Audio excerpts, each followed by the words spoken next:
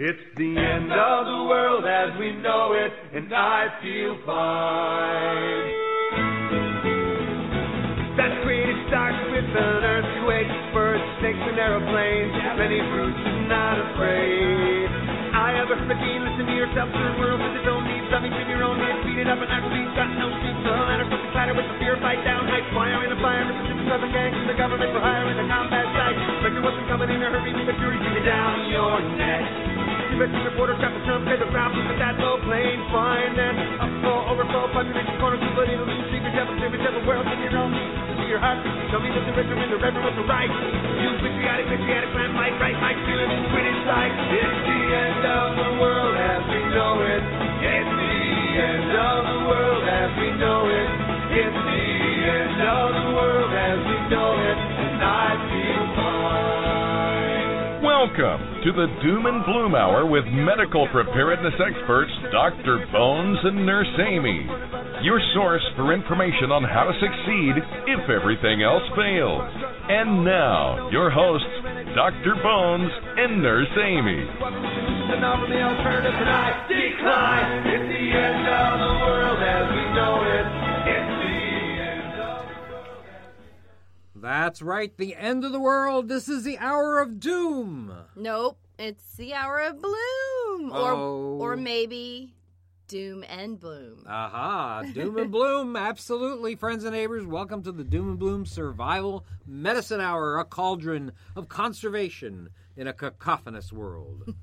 I'm Joe Alton, MD, also known as Dr. Bones of doomandbloom.net, where you'll find over 1,000 posts, videos, and podcasts on medical preparedness for any disaster. And I'm Amy Alton. I'm an advanced registered nurse practitioner and a certified nurse midwife. That's right, and together we are the Beauty and the Beast. And two guesses who's the beauty. You are. Oh, you're so sweet. Beautiful. We are the spectacular spouses and the masters of disaster. And we're here to help you keep it together, even if everything else falls apart. Friends and neighbors, have you been injured in an accident? With a churlish chipmunk? Well, our attorney says don't call me, call Dr. Bones and Nurse Amy. And listen to this. All information given and opinions voiced on Dr. Bones and Nurse Amy's Survival Medicine Hour are for entertainment purposes only and do not represent medical advice for anything other than post-apocalyptic settings. No contract or provider-patient relationship exists or is implied between the hosts and listeners. Dr. Bones and Nurse Amy strongly urge their audience to seek modern and standard medical care whenever and wherever it is available. You know, I've almost been saying that for 8 years. And you still believe it? I do. Well, there you go. All right. Next month, I think October, the end of October. Yep. Will be 8 years. We've been doing this. Podcasting, sure every enough. Week. Wow. That's a lot of podcasts, absolutely. Even when we're away, you have us do it in hotel rooms. Yes, it's very. We've even done it internationally. Very unreasonable. Yes, we have done it from England, from France, from all sorts of places. Lots of places. Germany. That's right. That's so funny. Medical care. Yes. Modern medical care is what you should seek if it's available. It is the bomb, but when somebody drops the bomb, and you know what hits the fan, well, somebody's got to be ready to be the chosen one when it comes to keeping their people healthy in times of trouble. And well, guess what? That someone might end up being you. So show the world you got more sense than a carload of cattails and get some training and education. And while you're at it, how about some supplies and a quality medical kit to go along with all that knowledge? And what better place to get it than you-know-who over here, Nurse Amy's entire line of often imitated but never equaled medical kits that's stored. Grab-and-go medical kits. That's right. Stored at doomandbloom.net. As a matter of fact, now we also have trademarked our grab-and-go line of medical kits. And so they'll help you grab and go and deal with medical issues that you'd face in any disaster. Quickly with the best quality. That's right. It'll make your work. Most important. That's right. You should make your workplace, your school, your church much safer by getting some of these kits. They're designed by a real-life medical doctor and an advanced registered nurse practitioner. Just compare our kits for contents, quality, and cost with anybody else's stuff, please, and you'll agree our kits are the ones that you should have in your medical storage. don't take our word for it. Check out our testimonials page at store.doomandbloom.net and see what folks like you have to say about not only our medical kits, but our service. On top of all that, our kits are approved for your health or flexible savings account. Just let us know you need the paperwork, and we'll do whatever it takes to get you medically prepared.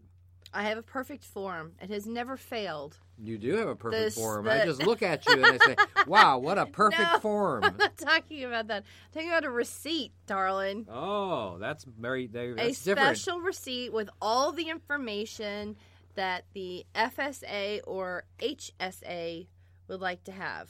All right, awesome. Well, there you go. Guys and gals, do not forget to take advantage of that. Hey, we learn as much from you as you do from us. Painfully obvious. So say it, spray it. I don't care how you do it. We're not picky. Just connect with us. It's easy. And here's Nurse Amy to tell you how. Yes, email us anytime at drbonespodcast@aol.com. Find us on Facebook at our group, Survival Medicine, Dr. Bones, and Nurse Amy. Probably the easiest one page on Facebook, if you had to pick one, as far as following and subscribing, would be Doom and Bloom. That's central. There's also a Joe Alton, by the way. I don't think we ever mentioned that. Yeah, you can friend me personally. Yeah. Sure. I like friends. Yeah. I got a few. You're so cute. Not enough. I like friends. Not enough. I don't have a Facebook page, though. We have, just use it all together. I know, but your picture is on mine, so. Joe Alton is actually Joe Alton and Amy Alton. That's right. Just so you guys know, let's see. Twitter, at Prepper Show. I do have an Instagram, Doom and Bloom Medical. I just have to think put some pictures more on it. Things. You have all that stuff from Yellowstone. I think we talked about this last week. I know. We keep forgetting. All right. Well, we got to do that. If I had my phone in my hand, I could put one up right now. Oh, well. I could do one every 3 hours. Well, this is... with how many pictures we have. Of course, you guys will think we're in Yellowstone right now. Say, oh, look at the pretty waterfalls we just walked by. We didn't have phone service a lot in Yellowstone. No, we didn't. We were on the mountains crazy. A lot. We were out in the mountains a lot and on the trail. Yeah, they don't have a lot of satellites up in Yellowstone. No. They do have a lot. Satellite towers, I should say. They have a lot of geysers and stuff like that. Boy, you know that there's a lot of activity going on under the ground there. Yeah, and if we saw something start to happen, we wouldn't have been able to alert anyone. Well, it wouldn't have mattered. It would not have mattered. We would all just start screaming, and nobody would hear us. We'd be vaporized in an instant. I don't think we would suffer, at least. Well, I don't think that would happen instantly. I think there's going to be a lot of rumbling that happens before Yellowstone. I believe that, too. There were earthquakes while we were there. Because we saw them on a webpage. Right, GPS. Had all of the U.S. Geologic Survey. Oh, yeah, they have a lot of different monitors located all over Yellowstone. Right. But we saw that there were several little earthquakes, but we didn't feel them. No. They're too small to feel. But there's movement going on. A lot of stuff going on down there. Woohoo! Hey, don't forget our YouTube channel at Dr. Bones Nurse Amy, and we also have another podcast called American Survival Radio. You can find that on a number of land-based radio stations throughout the U.S. of A. Current events. Don't forget about KYAH Radio, which actually carries this podcast, the Survival Medicine Hour, in this great state of Utah. Hey, I don't think you mentioned the name of that other radio show that we do. Oh, American Survival Radio? I did not? No. No kidding. Okay, I don't think you have it. American Survival Radio is current events. And not much medicine there, so if you're here for the medical stuff, then you came to the right place. And today we're going to have to talk about Kavanaugh and oh my gosh, so much craziness. Oh, and poor Burt Reynolds passed away. Oh, I'm that's sorry. Right. Yeah, Smokey and the Bandit. I grew up in the 70s, and he was just a big part of what was on television. And it was kind of family-friendly, you know. Yeah. My parents were he was pretty super careful about what I was exposed to. My gosh, my mother was like, if she could have put a bubble around me, she would have. Thankfully, I was able to go out when we lived in Georgia on my motorcycle, and my brother and I would climb trees, fall out sometimes. Yeah, we had a protective. Treehouse. We had a motorcycle. Climbing trees. If she could have been with us, she would have liked it, but we were told when we went out, be home as the sun comes down. Right. And sure enough, we'd see the sun coming down, and we'd just haul butt back to the house and run in just in time. Well, it sounds like a pretty nice childhood. It was fun. There It was you a go. lot of fun. We were a little crazy. Well, you know what? This is actually a holiday, or actually the whole month is a holiday, and that holiday is National Preparedness Month. Yay! That's right. And It's amazing they have a National Preparedness Month. sure enough, the government wants you to be prepared for disasters, and they decided to make a National Preparedness Month starting in 2004. Yep. And it's observed every September in the United States of America. It's sponsored by the Federal Emergency Management Agency within the Department of Homeland Security. And its basic purpose is to encourage Americans to plan and take steps to prepare for emergencies in their homes, It's their sponsored businesses, by schools. FEMA, actually, which is in the Right. Department of the Homeland Federal Security. Emergency Management Agency, right? Absolutely, and in their communities.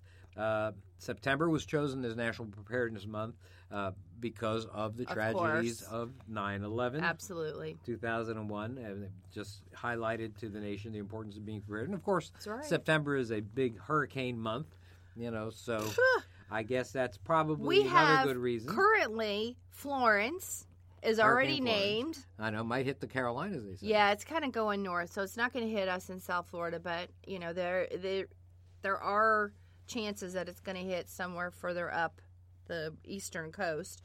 There's, I think, a couple other disturbances behind that. There was one. Now I think there's a second one. Oh, boy. And apparently there's stuff going over in the Pacific, too, going on over there.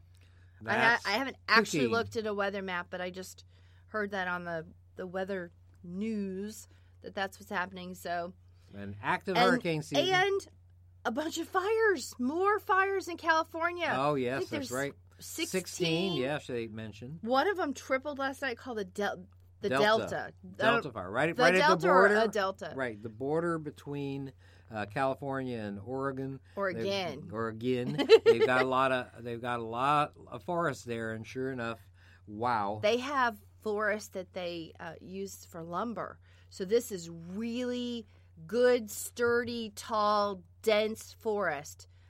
This is not wood that's spread out that you can walk through easily. When they replant these mountains after they clear them, they pack it in. We saw this Yes. when we've been we drove driving. through Oregon. There's probably not a speck of sunlight that reaches the floor of these forests as they get really Right. mature. And I think it's hitting mature. And the canopies are touching each other, so Yeah. that fire this is just like kooky. matchsticks Right. lined up is really what Right, it is. You think about it, exactly. just a mountain full of matchsticks. Yep, tripled in size, 0% contained. We'll have to see how things. Oh, it's so scary. They have It shut has been a down terrible wildfire season. down the biggest highway I-5 in the United States. Yep. The biggest highway in the United States, I-5, is shut down. Well, there's no way to get through. There Well, is a detour. Uh-huh. They had a trucker on that said it's a 55-minute treacherous detour. treacherous. Oh, well, I Yes. don't like that. I know, Well, especially for trucks. But that's not I'm a problem sorry. here. I'm Rains every day sorry. at 3. Yeah, I'm sorry, pretty much. folks. That's really, really awful and very, very scary. We've talked. Check out some of our previous podcasts this summer. We've talked about wildfires a few times, Oh, yeah. as a matter of fact. And you have articles That's right. to read. Yep, doomandbloom.net. Just check it out. Oh, I wanted to talk a little bit. Last week we talked about expiration dates, and I just wanted to mention, I probably mentioned it last week, but I want to repeat this because this is very important.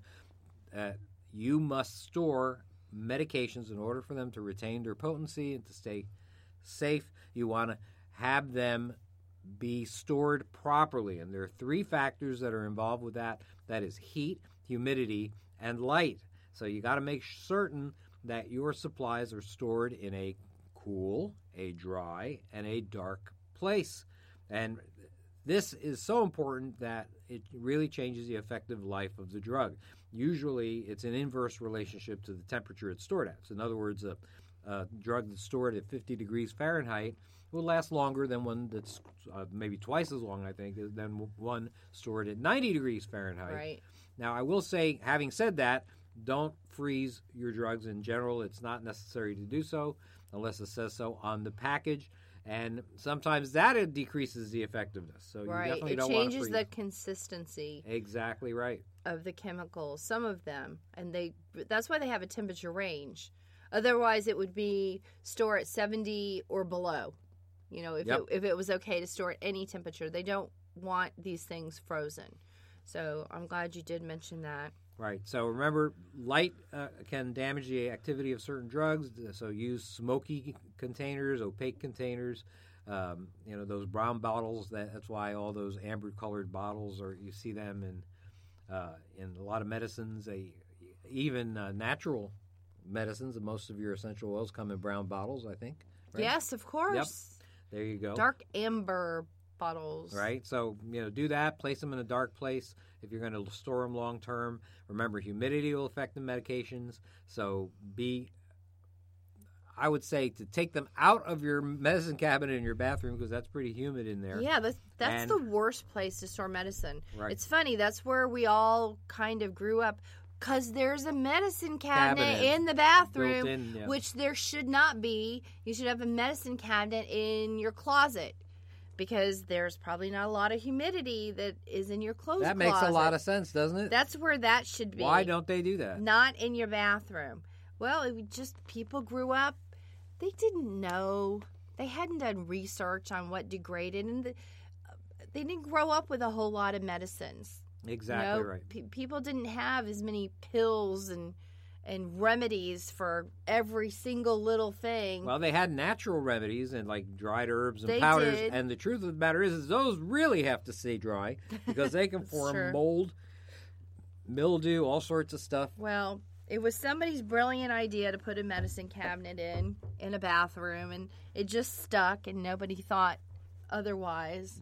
I don't think they build a lot of medicine cabinets anymore. No, we don't have it in all of our bathrooms. We have one or two, right? None. Oh, wait, yes. We have two. We have two? Is it two or one? We have two medicine cabinets. One in the back and one in the middle here. One in Stephanie's room. Yeah. All right, well, this is Stephanie's probably... room I built in. This is probably not the most interesting topic for our audience, so let's talk a little bit about... You know what? That's a window into our lives, folks. A window. That's all you need. We have boring conversations about how many medicine cabinets we may or may not have. Our lives are so exciting, honey. People ask me if you should vacuum pack medicines. Okay, when you're done with that, I have something to add about medicine. Okay, well, vacuum packing medicines it is probably not a bad idea to extend shelf life, especially for powdered medicines like the fish doxycycline. That might not be a bad idea. Dried herbs, probably a good idea as well. So that's something else. That's what I do. I vacuum pack them. All right, good for you. Yep. I think that makes a lot of sense. I'm sure there's other brands, but I use a Food Saver.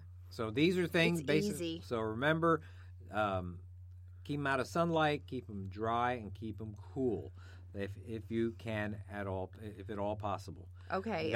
Yes. One more thing. Yes. What? I'm going to reiterate something you did say last week, because I know you said it, is that these medicines do not turn poisonous. You did mention something that had happened in the 60s about tetracycline. Yes. But other than that, those few incidents... They lose potency, but they don't... They will not turn poisonous. Right.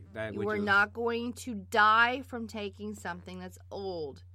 Now, I will say if aspirin smells funny, like vinegar, use it to keep your flowers fresh when you cut your flowers. I have a bottle of aspirin that I'm not even sure how old it is. I think I had it...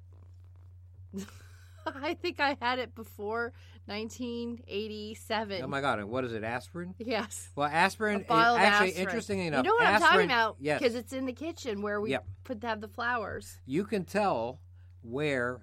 when aspirin goes bad, usually because it puts off an ammonia kind of smell. Yeah, that's what that smells like. That's right. So that's the exact aspirin that we use when you buy me flowers. There you go. Right. And we cut the ends off and put a couple of the aspirins on the bottom of the water. Keeps the flowers fresh a little longer. Because it's an anticoagulant. Oh, there you go. So it keeps the water flowing up through the stems. Yeah. Yep, into the pretty flowers. How about that? I hope maybe you might not have known that out there. So use your old aspirin for that. Well, I want to talk a little bit about diseases, infectious diseases. We have a book that we're now in some of the last stages of tweaking. Oh my gosh, you've been working so hard. It's going to be on bacterial disease and the antibiotics that treat them, especially the antibiotics that you can obtain through veterinary equivalents. So I think this is going to be dosages, right. How much to take for each and disease, right, and talks side effects. It talks a lot about infectious disease in general. So it's a good primer on infectious disease and a selected number of antibiotics, because I'm concentrating on the ones you can acquire, that you can possibly acquire for your medical storage. Exactly. So that is what the deal is, and it's there to deal with issues in times of trouble, so when modern medicine is just not available. That's right. Now, there are all sorts of disease outbreaks. I want to talk about the types of disease outbreaks. There's an endemic disease, there's an epidemic disease, and there's a pandemic disease. Now, an endemic disease is one that's usually found very regularly among a particular people in a certain area. For example, if you lived in a tropical country, then malaria would be an infectious disease that's endemic there. In other words, it doesn't have a particular season. It's regularly found in those climates, and you can expect to be hearing reports of malaria coming in if you work in the local emergency room. An epidemic disease, now that is a rapid, widespread occurrence of an infectious disease in a community that's not endemic. In other words, that's not there in a population all the time. So influenza would be an epidemic disease. It isn't always raging in a particular area, right, but arrives sort of suddenly usually and periodically, seasonally in this case. Right? Makes sense. And a pandemic occurs when that epidemic, when an infectious disease runs rampant throughout large regions. In the case of the Spanish flu of 2018, that was a huge pandemic. The entire world was affected. Over 100,000 people. No, you said 2018. Did I say 2018? You did. Now, everyone run for the hills. I meant 1918. The Spanish flu is here. The sad thing. Just kidding. The sad thing for the Spaniards is that it wasn't their fault. Didn't originate in Spain. Exactly. All right. Well, it's just a nickname that can never be lost. That's right. Well, I want to talk a little bit about some diseases, infectious diseases that we talk about in the book, and these are diseases that can cause, indeed, epidemics and pandemics. And these things are things that happen not uncommonly. I mean, the pandemics of various severities occur about 3 to 4 times a century, according to Wikipedia. But the truth of the matter is we've had a couple of pandemics just in the last few years. Absolutely. Of course, nothing has been as noteworthy as the Spanish flu of 100 years ago or the Black Death of the Middle Ages, but infectious disease is still with us. Luckily, modern medicine has greatly decreased the effect of infectious disease, bacterial diseases. We've recently had some problems with Ebola again. That's right. Yes, that's right. They've found some Ebola cases in the original area of the Congo where they first found Ebola in 1975. What do they need to get rid of? No, actually, it was earlier than that. To stop this. They thought it came from bats originally, remember? Yes. The natural reservoir, I think, are bats, and of course bats have droppings. Their bat droppings are called guano, and you can have just about anything wind up getting contaminated with these bat droppings. So the monkeys in the area were contaminated, even antelope that eat grass. Food sources for these people, and if they didn't cook them well enough, I think that's how they figured out they probably had transmitted it into humans. Right. As a matter of fact, I have a picture in our Ebola book that we wrote and published in 2014 of somebody cooking bats over a 55-gallon drum. That was rusted fire. And gross. Yeah. So probably not thoroughly cooked in that case. No, and I believe and certainly not evenly cooked. We did find out that they don't like to overcook them anyway. Oh, they prefer them. It's like someone ordering a medium rare steak here. They order their bat medium rare.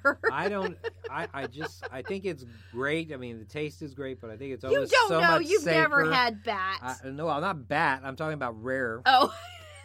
rarely cooked things. You order your medium rare. If you like things extra rare, I always wonder if there's a bug in there or something like that. Oh, stop it. You know what I'm saying? I do order my steaks medium rare. Yes, you do. Well, I do. A lot of people, and a lot of people don't. do. And I don't.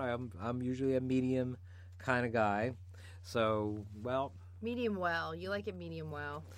Well, not too. It just depends. Don't say that. People will say, "Oh, this guy is not a gourmet." You just said because and I'm not. Honestly, the thing is, you're a doctor, and we think about things a little bit differently when you're in the medical field. I look at a bathroom, a public bathroom, and I immediately think disgusting. I don't care how clean that it appears. I know that probably whoever is responsible for cleaning that bathroom is doing the absolute minimum. They aren't getting up underneath the toilet seat or underneath the rim. They're probably not wiping behind the toilet. Probably never clean the door handles or the sink handles. So I don't care how clean it appears. I'm seeing a filthy, disgusting bathroom. So I want my hands covered with paper towels with whatever I touch. Right. Whatever part of me touches something else needs to have some paper protection at least. And I'm using a clean paper towel to touch that door handle on my way out of that bathroom. Right. That I think I don't is know so people smart. even wash their hands. Yeah, well, that is Let very, alone very smart. Folks cleaning it right. Good percentage of people don't wash their hands after they use the bathroom, and sure enough, they touch the door handles, and so that's always a good policy. You can probably decrease the number of times you get sick on a yearly basis by simply doing that one thing. Just use a paper towel, whatever paper towels they have there, to grab the handle and open the door. Open the if door. There's a garbage outside, you can dispose of it. Otherwise, just put it in your pocket till you find a garbage can. Or sometimes I crumple it up and put it in my purse until I find a garbage can. That's why most of the modern places, airports and things like that, they don't have a door to the bathroom. Right. You just walk in and out, so that way nobody's touching a door I like handle. that. That's right. Well, let's talk a little bit about some of the various diseases that we talk about. You know in what I the need book. to do? These are I need to carry a little bottle of Lysol with me. you should. Germaphobes do, why not? You know the little... Yeah, they're little squirty bottles. Yeah, tiny, they can be like tiny. a small one. Yeah, well, then you would probably feel much like that better. fabric freshener. What's that called? Febreze. Febreze. That size, the little travel size. That would be a good idea, I think. I gotta look for Lysol in that size. I'll just spray everything as I walk in. Spray everybody, too, because everybody's got a lot of germs. I'm sorry, you smell dirty. Oh, God, I'll probably get arrested. I need that in airplanes sometimes. Assault by Lysol. Oh, my gosh. People walk on planes, and it looks like they haven't cleaned themselves in forever, and they stink as they walk by. We've seen those people. Oh, my gosh. Yeah, I feel so bad for whoever they're sitting next to. Yeah, or then there's the over-perfumed person that's always so lovely to be sitting nearby. Well, we're just sort of natural folk, and so, stay clean and stay natural. All right, so let me talk a little bit about... Let me get to the subject at hand, please. Thank you, dear. Hey, we're having fun. That's right. Well, anyhow, we want to talk a little bit about some diseases that are likely to be major issues and possibly epidemic diseases in times of trouble. And one of them is tuberculosis. Tuberculosis is an infection of the lungs and other organs caused by mycobacteria. That's a specific type of bacteria that causes a number of different kinds of infections. That tuberculosis is so common in certain regions of the world that it's considered to be endemic. So in India and some other places, it is just always there, and you're always going to see a number of people. In the old days, the Europeans had that too. It was a lot. And lately, the thing with tuberculosis, there are a number of variants that are appearing that seem to be very resistant to all the currently available antibiotics, so much so that they have their own name. They call them MDR, multiple drug resistant tuberculosis. Ugh. And these are tough to actually... Terrible. Yes, actually very, very difficult to get rid of. With tuberculosis, things that you see would be a chronic cough, a bloody phlegm. In other words, when you cough up blood, you're coughing up some phlegm, you're coughing up some blood as well. That has a medical name called hemoptysis, but you don't need to know that. You just need to know the signs are bloody phlegm and chronic cough. But unfortunately, tuberculosis is not just a lung disease. It can damage all sorts of different organs, even damages female organs. I've actually seen tuberculosis in the female uterus during surgical procedures, and so this is something that is a major issue. As a matter of fact, I always tell the story that I myself turned positive for tuberculosis working in the emergency room in Jackson Memorial Hospital in Miami during the Mariel boat lift in 1980, and so these things are pretty scary. And the problem with that... But you took medicine. Right, and the problem with that medicine... And you didn't develop active tuberculosis. Yes. Latent knock tuberculosis. Knock on wood. But the problem is that even mild tuberculosis requires... or inactive tuberculosis requires this combination antibiotic therapy. I had to take 3 different antibiotics for like 6 months. And that's something that, well, let's face it, that's not going to be an option for you, or at least in the typical survival medicine cabinet. So this is a major problem, and it is going to be something that is going to kill a lot of people. As a matter of fact, the thing with tuberculosis is that tuberculosis basically causes you to have this significant weight loss. You cannot gain weight, and you continually lose weight. Matter of fact, can I get that for like a month? Well, I don't think you want that, because it would come along with some bloody phlegm. I'll deal with it. Just so hacking. You're just hacking so much. Unintended weight loss sounds like an awesome thing for just a month. Well, it was so bad that Only a month, though. It was so bad they actually called the disease consumption because it seemed to be consuming the person, and so that is one of the diseases. Of course, there's plague. The plague was once called the Black Death. That's a disease that most people think, well, that we've eradicated that. Well, you haven't. As a matter of fact, not only has it not been eradicated, but it is something that even shows up in the United States on a yearly basis, or at least a half a dozen cases in the United States every year, mostly in the western part of the country. Plague is caused by a bacteria called Yersinia pestis, and it's found in fleas that infest rats and other rodents. So wherever there are rats and other rodents, well, you can have fleas that could give you the plague, and they basically jump off the rat and bite you. Different forms of plague can be spread by different manners. Let's see, by the air, by direct contact, or by contaminated water or food. And the symptoms of the plague depend on the type. There's bubonic plague, the one that's most famous, the most common one that devastated Europe in the 1300s and 1400s. That causes symptoms that look like the flu. It starts off looking like the flu, but it infects the lymph nodes, the parts of your body that drain inflammation from places. And what happens is it causes them to swell and accumulate bacteria, blood, pus, and become lumps. And these lumps are known as buboes, B-U-B-O-E-S, and they're sort of blackish in color, and you'll see them in the armpits and in the groin area. You know what is going to be interesting is to find out what sickened those folks on the plane that they just kept on the tarmac. Oh, yes. That landed internationally. Yes, there was a plane in which there was 19. First they came out and said it was 100. 100 people that got sick. But no, it wasn't 100. Apparently it was 19. That's still a lot of people get sick on a 11 went to the hospital, and 7 or 8 were just sick, and I guess they were treated like on the tarmac. It was an interesting thing. Well, first of all, would you like to be trapped on a plane with a bunch of sick people? Not me. No. Sir, if that happens, get your nose and mouth covered as fast as possible and don't touch anything. Right. Anything. If you have a cotton T-shirt or even just your shirt, get it up over your face so you're not, whatever you are breathing is a little bit filtered. Well, these people came from... But you're stuck on this plane. They came from the Middle East somewhere because it was a Arab Emirates Airlines. If I had my computer, I'd look it up. But that was a very interesting thing. They had, I think it was a fever and a cough. Right. And I think some people had vomiting, which Right. is oh so wonderful to listen to when they've told you you're now in quarantine and you hear someone vomiting.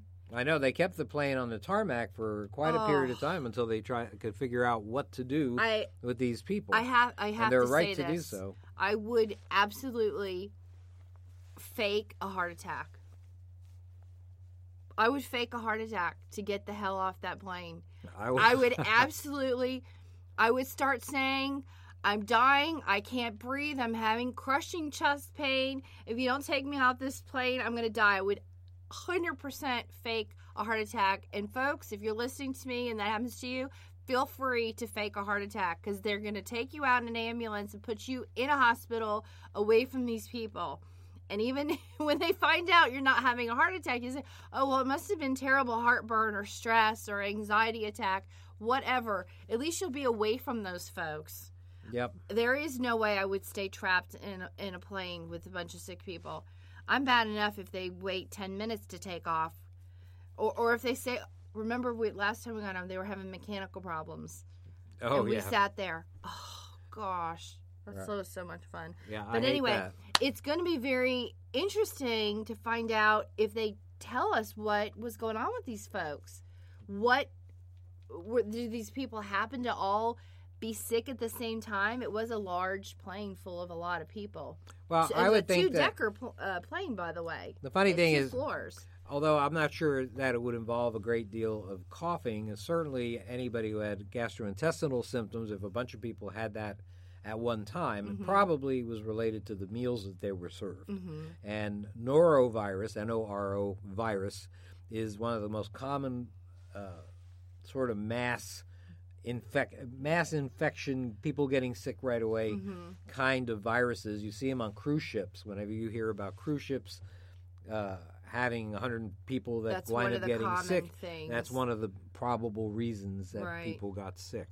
So it might be something like that, but it's hard to say. Or maybe it was just a coincidence that some people happened to have been sick before they got on the plane and exhibited the symptoms. I think it was a 14-hour flight. Yes. That's what I read. It was that's a long time. If you probably had something incubating and it just came to fruition. Well, that's what I'm saying. On the flight. I'm pretty sure that they also wound up getting fed meals, and if there was if those meals were infected, well, that's it. Now I'll tell you what they didn't have. Yes, what did the they have? plague, which is what we're supposed to be talking about. Thank goodness. But I just thought that was interesting because it's it was some recent event that was kind of an unknown sickness outbreak. It'd be interesting to find out. Absolutely. I think. Well, anyhow, bubonic plague lasts probably about a week to 10 days before you die of it, but luckily it can be treated with antibiotics as long as you get it treated quickly. And now, will that carrier one, pneumonic plague, is the one that infects the lungs, and in that one you begin to vomit and cough up blood as you would with tuberculosis, but you do it in a volume, in pretty significant volume. You develop shortness of breath, and you may die within 48 hours in that circumstance. It takes about 12 hours to wind up showing pretty major signs of sickness with pneumonic plague, with really bad case of plague. There's also another kind of plague, a little less commonly talked about, is septicemic plague, when plague invades the blood, and that can happen when these buboes burst. You wind up having some of the bacteria go into the bloodstream or directly enter the body through, let's say, if there was an open wound. Well, you get fever, you get other general symptoms like the other ones. They actually have an issue in which the blood fails to clot, and that's called DIC, disseminated intravascular coagulation. Just think of it as DIC. Which we have actually seen more times than I want to count is a problem towards the end of pregnancy, and it's usually with very high blood pressures. Absolutely. A lot of swelling. Yes. And, and sort of an end stage of that whole detailed problem, which we don't need to go into. And what the risk is this DIC. Right. And the risk. We've seen this. And the risk of that is you just start bleeding all over the place. From everywhere. Spontaneously, unstoppably. You bleed in your skin. You can bleed from your nose, from your eyes, from your ears. Gosh, you bleed into your lungs, your kidneys, other organs. Well, remember the blood transfusions these patients needed? Mm-hmm. Oh, yeah. Oh, my gosh. Thank goodness for modern medicine. And clotting factors, too. They have to actually give them blood clotting factors, which it takes, I think, something like 7 or 10 or maybe more units of whole blood to get 1 unit of clotting factors. So it's unbelievable. Pretty crazy. We just pretty would crazy run stuff. back and forth to the blood bank. That's right. To the operating room, from the blood bank to the operating room. We need more blood. We need more blood. Now, this is something, as I said, you can treat if you get it early. If you have doxycycline, tetracycline, or Cipro, all of these come in veterinary equivalents. Fish doxy or bird biotic is doxycycline. Fish cycline is tetracycline. Cipro, fish flox is ciprofloxacin. If you detect it very early, you might be able to deal with it. By the way, to prevent this, you should rodent-proof your house. And you can go on doomandbloom.net and see some of my articles on how to do that, how to identify rodents and how to rodent-proof. That we have never had a rodent in our house. I have. Not in this house. Not in this house, but many years ago when I was just out of college, we had an old house, and we had in the walls a number of rats. And rats, you could always tell when you have rats because they scritch and scratch. Okay, scritchy, scratchy, I scritchy can on the assure walls. you that had I been your wife at the time, that I would not be living in that house 5 minutes later. Oh, you would have been. You would freak you out, especially at night when they do it. No, you don't understand. We would have moved. It took us a while to get rid of it, to a Holiday Inn or something. I don't care. Yeah, it took us a good while to get rid of it. I'll tell you that much. No. Well, let's see. Homie, don't play that game. Talk a little bit more about, let's see, I have a lot of viral diseases here, but we're talking about bacterial diseases because that's going to be the topic of our book that's coming out. Leprosy, that's one. Now, they don't call leprosy anymore because, of course, there's a stigma related to it, and it's not PC. Politically correct. They call it Hansen's disease after a Dr. Hansen, Hansen. And leprosy is a chronic condition. It's caused by a bacterium, another mycobacterium, like the bacterium that causes tuberculosis, Mycobacterium leprae. And it's the second most common infectious disease caused by mycobacteria after tuberculosis. Now, despite victims being cast out of society in the past, the funny thing is leprosy is really not all that contagious. I mean, you can catch it only if you come in frequent contact with air droplets from coughs and sneezes from a infected person. Don't call them lepers. That is also not politically correct these days. Suffers from Hansen's disease. Leprosy also infects the skin. It affects nerves and organs. It causes loss of sensation, muscle weakness, and paralysis. And so what happens is the damage. You lose sensation. Your muscles atrophy. They become weak, and you get these striking skin deformities, and eventually fingers, toes, your nose may actually fall off, and because they become necrosed. In other words, they die due to lack of circulation and lack of innervation. So it causes a very striking appearance. Now, leprosy can be treated with antibiotics as well, usually long-term. It's not an easy proposition. It would bankrupt the medical supplies of a group in survival settings. So, believe it or not, in survival settings, you may see people with Hansen's disease cast out from society again, which I think is pretty amazing. So I think that there are a lot of diseases that are going to be big issues. Many of them are going to be viral diseases, but some will be bacterial. And you've got to be able to deal with people who are sick. I mean, in good times, you have the luxury of modern medical facilities and you have all these advanced techniques to isolate a sick person from healthy family members. But if you ever find yourself off the grid, well, most of those advantages are going to go the way of the dinosaur, and you're going to be placed in essentially the same medical environment that we were in the 19th century. I mean, we do have the benefit of knowledge, though. I mean, we are aware these days of the way contagious diseases are spread. We know how to sterilize supplies, so we do have a head start on our ancestors.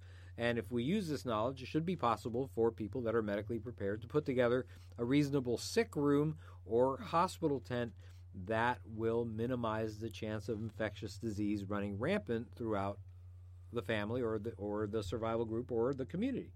It's important to always care effectively for the sick person while keeping the healthy people out of the reach of these contagious diseases.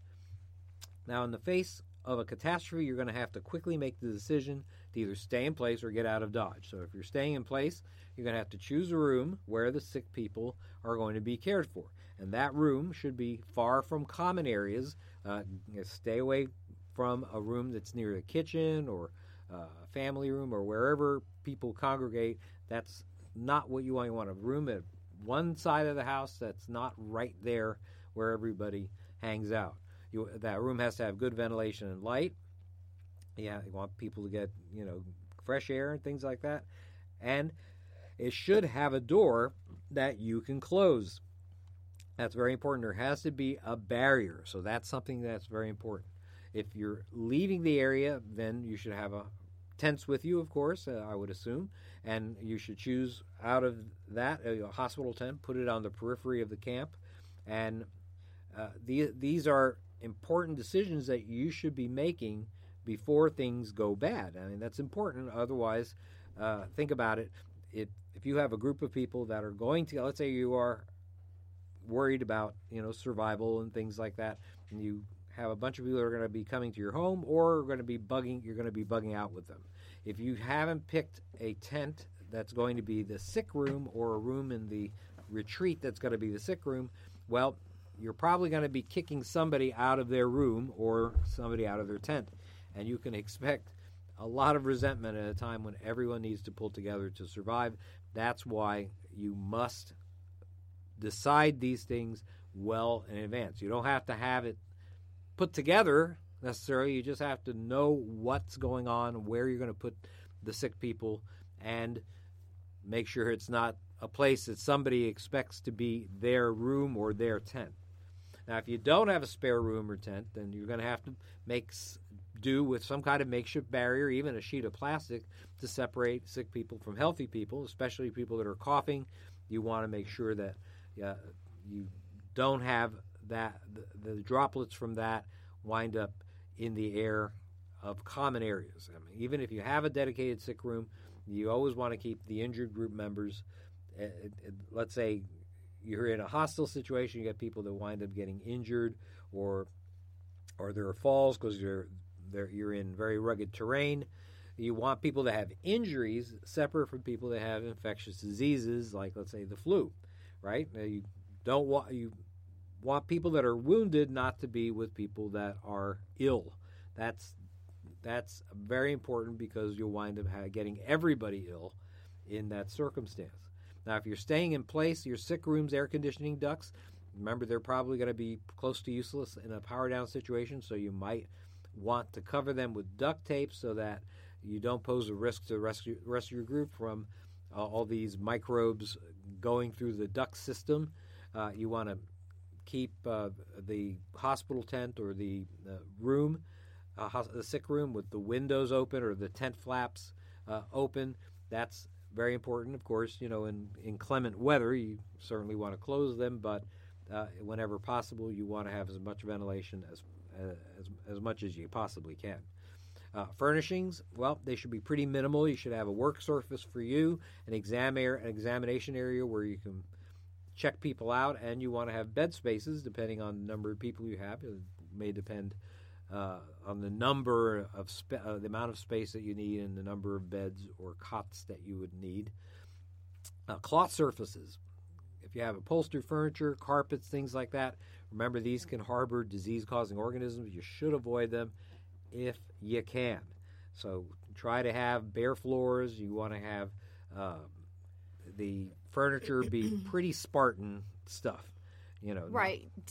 You know what you should avoid, and I know this because I had allergies. I have allergies, but as a kid, my mother knew this. No ceiling fan, because that moves dust and obviously germs around. But you want solid surfaces. So think something glass, something laminated, something super easy to clean. You want to make sure that your bed mattress is covered in a waterproof cover so you can wipe it down very easily. So if the person happens to leak any fluids from anywhere, that it doesn't absorb into the mattress so that the mattress is not ruined for possibly the next person. The same kind of thing with the pillows. You want to make sure that you have a pillowcase on it that can be washed, but that the pillow is in a plastic zippered case. Right. And it should be, waterproof things. You want everything easy to wipe down, easy surfaces, nothing that has cloth or material that you can't take off and clean. So when you take out all the cloth, the sheets and the pillowcases, towels, that there really should be nothing but solid surfaces that can be cleaned in there. Exactly. From top to bottom.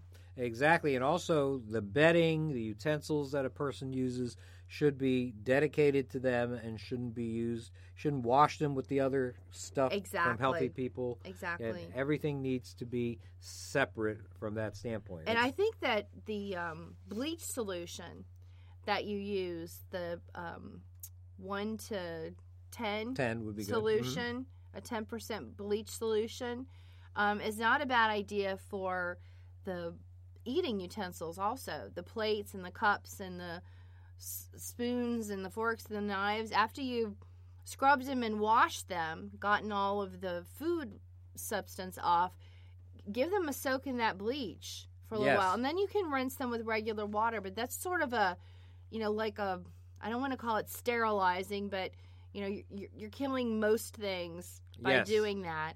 And then give them a rinse with water because you don't want to have bleach-covered plates for your patient. That won't make them feel much better. Right. You can't cure them with bleach. Exactly. Right. And the same thing when you're wiping down the inside of it. Be careful with those strong smells if the patient's still in there. Yeah, they really can be overcome by that pretty easily, especially if they're not doing well.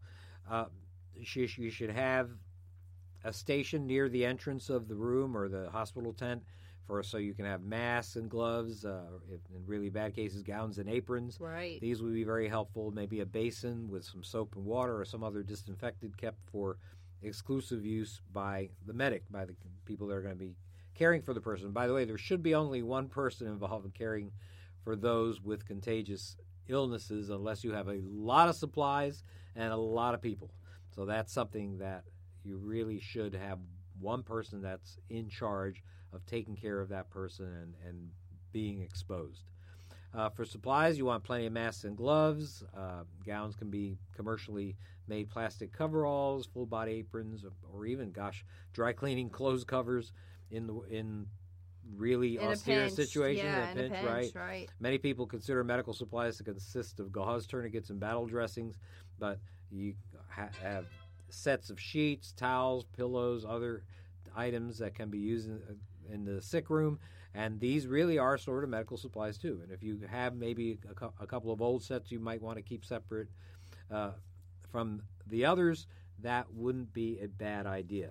Now, all this may seem excessive to you, but you can never have enough dedicated medical supplies. You might save the life of a loved one or even your entire group if you're diligent in putting together your medical storage. That is very, very important. One additional item I just want to say right at the end that's going to be important to sick room patients is to give them a noisemaker of some sort to allow them to alert you when they need help. I mean, they may not be near where everybody else is, so this will decrease anxiety, give them confidence that you know that they are in trouble and they need your help. That's all the time we have for this week. We thank everybody for listening to this episode of Survival Medicine Hour with Joe and Amy Alton.